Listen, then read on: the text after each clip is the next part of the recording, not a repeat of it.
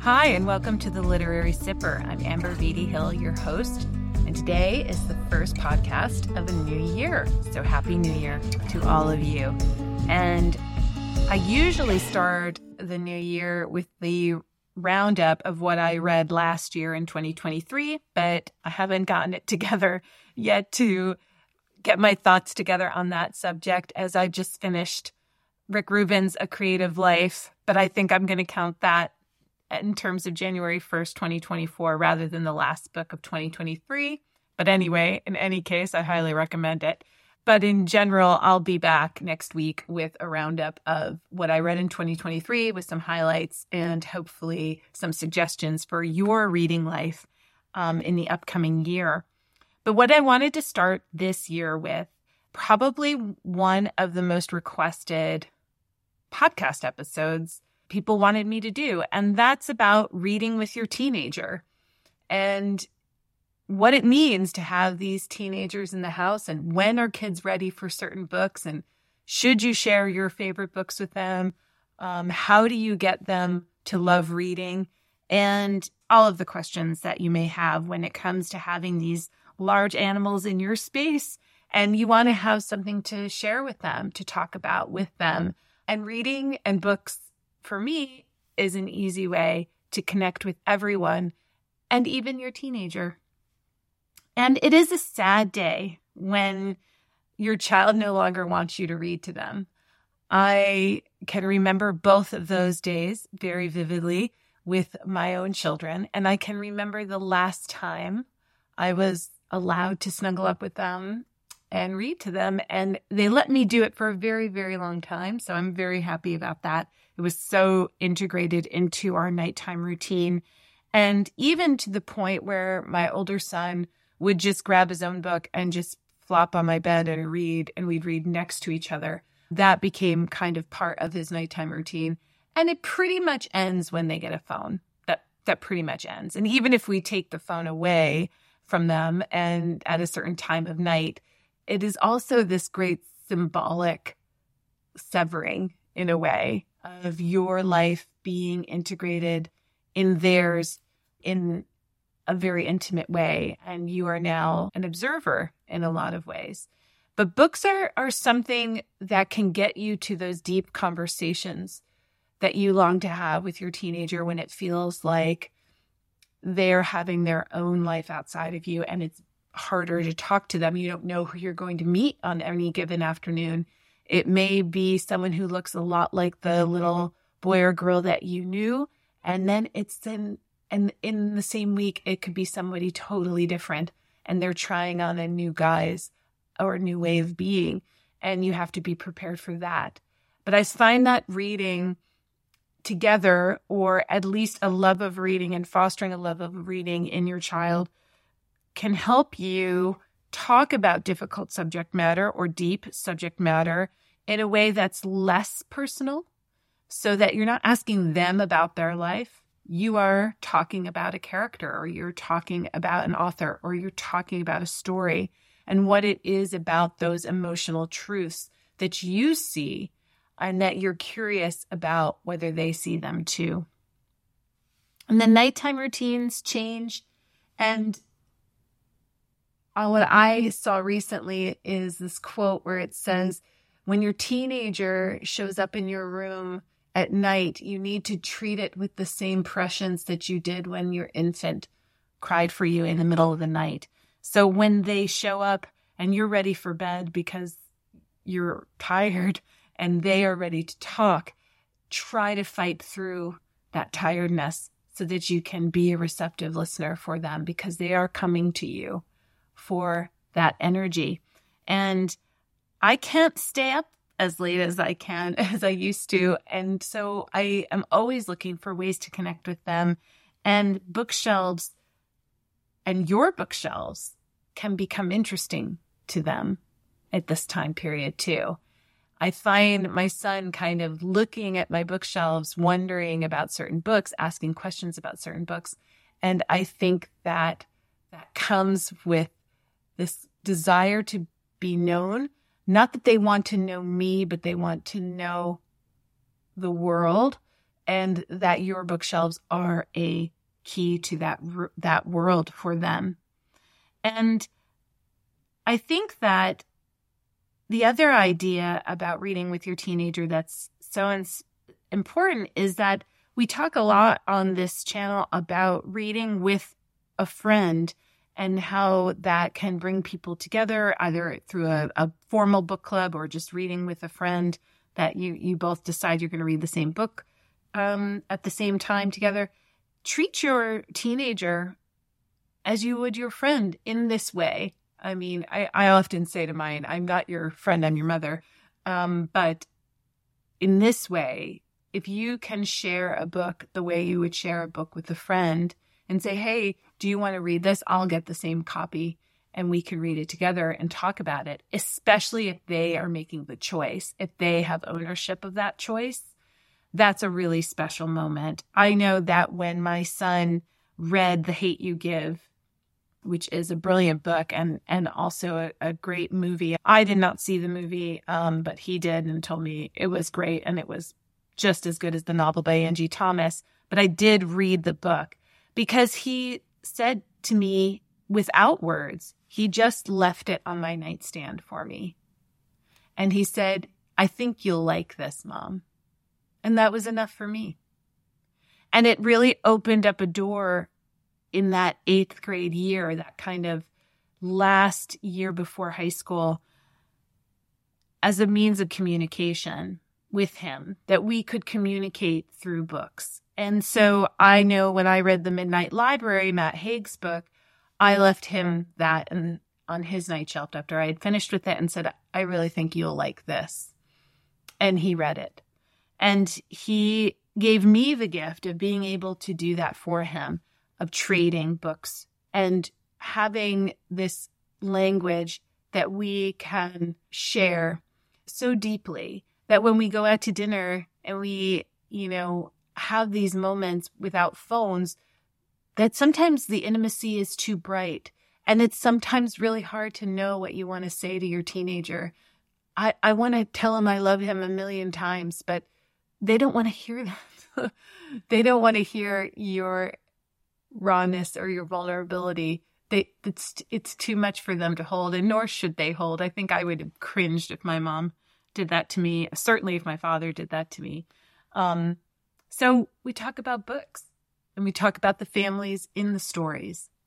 And we then talk about what it was like for me in high school and what it's like for him in high school. It does naturally come about. And the book is a really good way to get those conversations started. You are one reader and one listener, and they are one reader and one listener as well. So having those sort of shared experiences of a book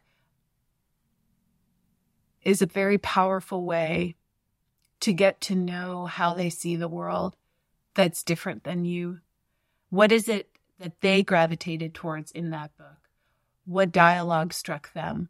What character struck them? What I noticed about my older son is he really loves a side character.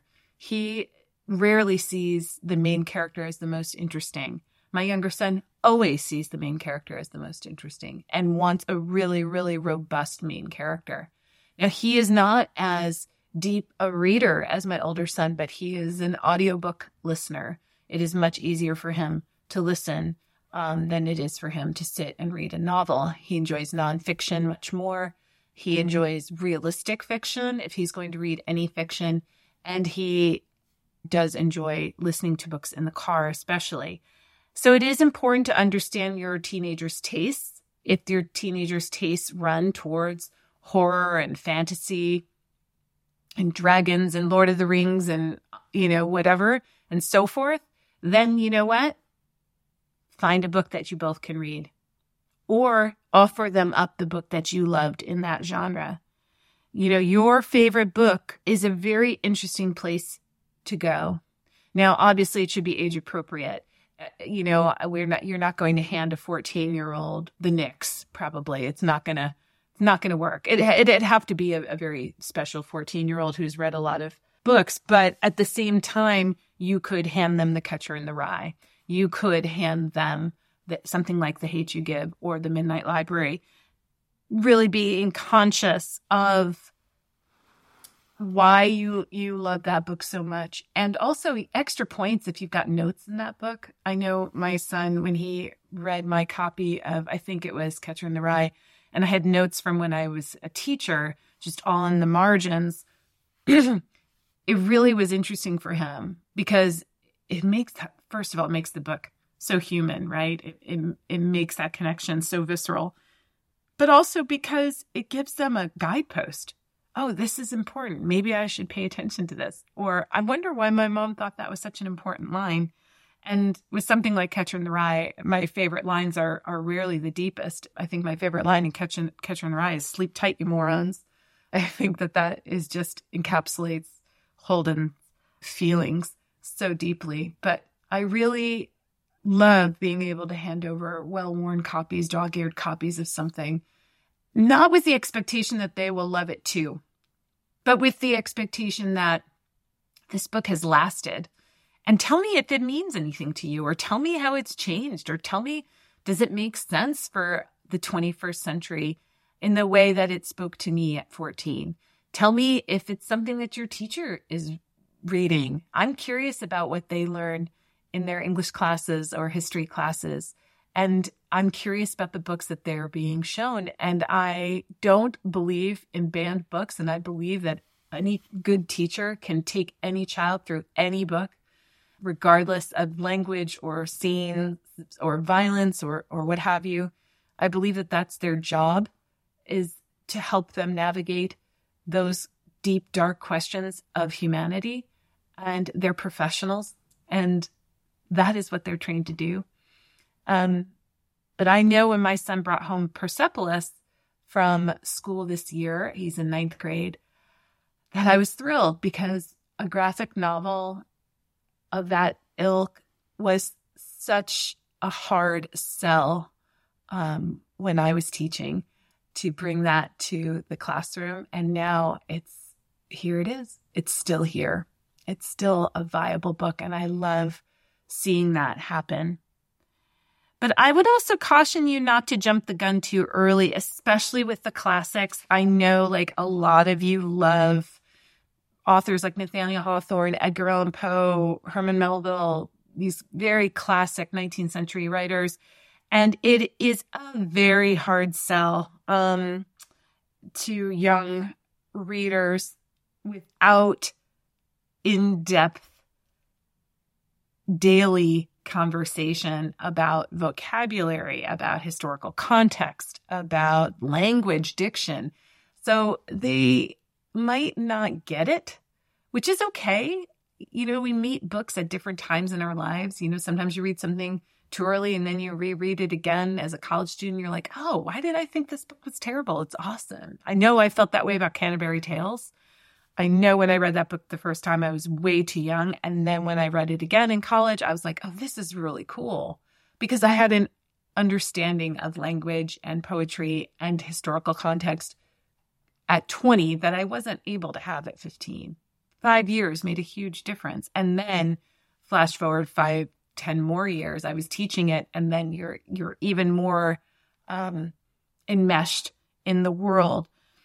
But if you are going to read a classic with your child, with your teenager, I would highly recommend reading one based, that has a movie.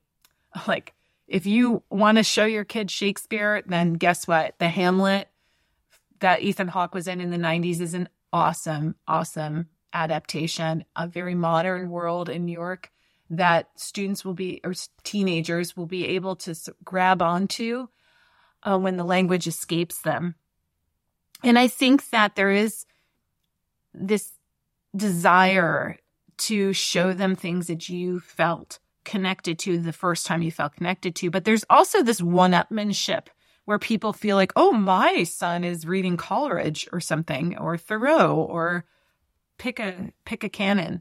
And I just don't get it. I'd rather instill the love of reading than the right file of books that you've read. because a reader who loves reading reads everything. I love that my two sons had varied tastes, and it allowed me to sort of say, wow, let me find the right nonfiction for my younger son, and let me find the right novel for my older son. Or know that my older son really loves science fiction and fantasy, and my younger son really wants that funny, humor, realistic fiction. And I need to be able to see them for their tastes as well, because when you do that, we so desire to be known. To be loved is to be known. And if you hand your child a book, your teenager a book that you say, I think you'll really like this because you like X, Y, and Z, you're saying to them, I see you. I see what you like. And here's how I interpret what you like. And maybe you'll like this book too. Or maybe it's a book that the bookseller at your independent local indie recommended, and we're both going to read it for the first time. And that's okay too. I want them to connect with the book itself, not with your idea of the book. And this happens a lot, when you try to read the same books your child is reading while they're in high school. I'm also not a big fan of it in terms of allowing them to have a relationship with their teacher that's outside of you. So if you say, oh, how could the teacher think that the bluest eye meant this when in fact the bluest eye means this? That's shortchanging their experience with their teacher. If after it's all said and done, you want to say, that's really interesting. This is what I always thought that book was about. Or this is what I saw when I read it. Or this is what I thought when I saw that book in school. And really start to think about asking more questions than just saying what you know. I'm always fascinated with what my sons see in these books. And especially in books that I kind of thought were a little two-dimensional. For example, like Ready Player One. When they read it and the movie came out, I was like, okay, yeah, I get it. Cool. It's a, life inside an 80s video game. But then I listened to it in the car. Will Wheaton read it, and I thought, oh, this will be good. I'll put it on in the car for my younger son because he's really super into audiobooks. And then I realized how much deeper that book was than I thought it was going to be. And how I was like, this is great. This is a great book to be able to talk with your kids about and have a common language. And then when I read Gabrielle Zevin's Tomorrow and Tomorrow and Tomorrow last year, which is to me one of my top 5 books of the year, spoiler alert for next week's podcast, and the fundamental metaphor and also plot point is centered on video games, I just thought to myself, oh, I cannot wait for them to read this book. But at the same time, they're still a little young for it in the sense of really understanding the depth of romantic relationships and platonic relationships that Zevin is talking about in those books. I think they will get there very soon, but not quite yet. In any case, what is your kid into? Music, sports, theater, debate, biography on all levels is a great way to enter into a conversation with your teenager about books. Find a biography of the person that they most admire. I mean, one of my nephews is super into basketball, and this year for Christmas, I got 2 autobiographies of basketball players that he's very much into. And one is Chris Bosh, and it's Letters to a Young Athlete, which I thought, what a wonderful book to be out in the world. And the other is Giannis, of course. And that book came out last year or 2 years ago, I think, to a lot of fanfare. And this is a way for him to understand, like, the people you admire are also in the literary space. And you don't have to always be reading The Scarlet Letter to be considered well-read. You just have to read. And the Last thing that I'll say is finding people who live in their worlds. So, for example, Neil Gaiman and Stephen King, their social media accounts are gold. They are absolute gold. There's so many quick little things that you can send to your kid on their phones that show them that you're thinking about them. 2, you have a sense of humor. 3, authors have a sense of humor. And 4, they communicate through memes. And these guys have so many great tweets. So my favorite being Neil Gaiman, one of his readers, a young person, said, "Hey, Neil, can I call you Neil? My teacher says I can't call you Neil because I don't know you. I have to refer to you as Gaiman or Mr. Gaiman in my essay on Stardust. Are we friends? ? And Neil Gaiman wrote him back and said, "Yes, we are friends. You, of course, can call me Neil." And this was a viral tweet that went everywhere. And my son and I, of course, sent it to each other because books are our love language. Neil Gaiman is a wonderful author. But it's also this humor that's pervasive. And we are so much closer to these authors than we ever have been, as I've talked about before.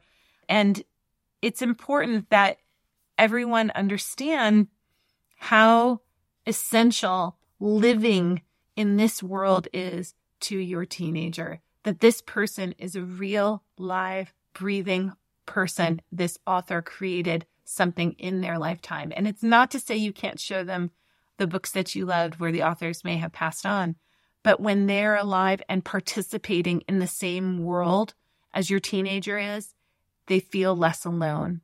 And when they feel less alone, they communicate more.